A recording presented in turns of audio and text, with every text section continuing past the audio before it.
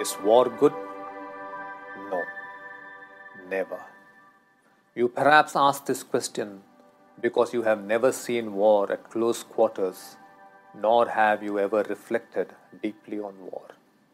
Wars you see in movies are glorified enactments of fantasies.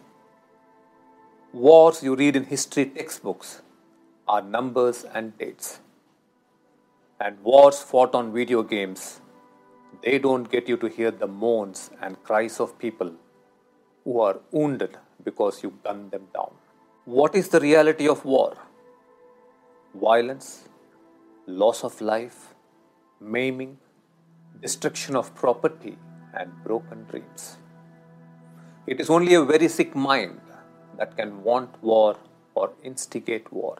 No war victory leads to lasting happiness other than in fantasy stories. Wars usually end in bitterness, looting, children being orphaned, refugees, and exploitation. Do you think an act as brutal as this is necessary for the show of strength? Then comes the question, is war necessary? This is an extremely complex question because you may be a perfectly peace-loving people, but you might get invaded by a violent neighbor. Then going to war to protect oneself, to protect millions of innocent citizens, becomes your dharma or right action. Let us remember that war must always be the final act of self-defense. Every citizen of the country must bow their heads in respect for those who are standing on the frontiers, laying their lives to keep us safe. But that is not enough. If you truly value their sacrifice, practice living with a peaceful consciousness every day of your lives. Remember, individual peace becomes world peace.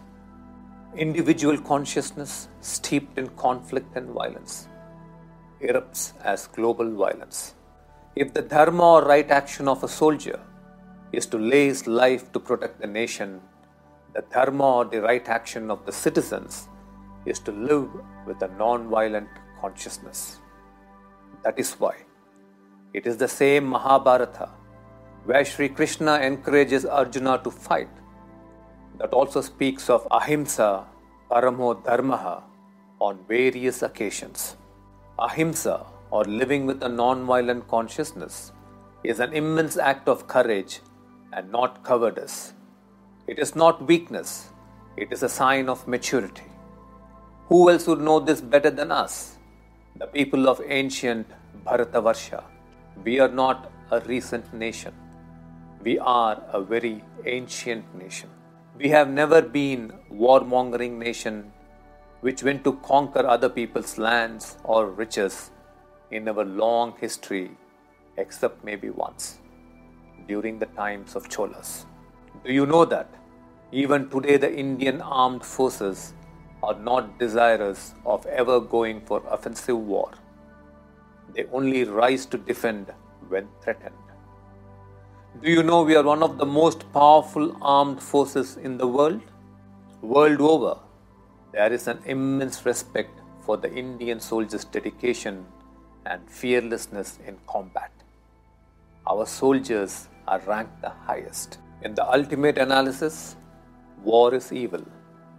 But when war becomes inevitable, you will have to respond to the challenge with total preparedness. Just as at the beginning of the Mahabharata war, Sri Krishna blew the Panchajanya only after Bhishma blew his conch first, in readiness for whatever life may throw across.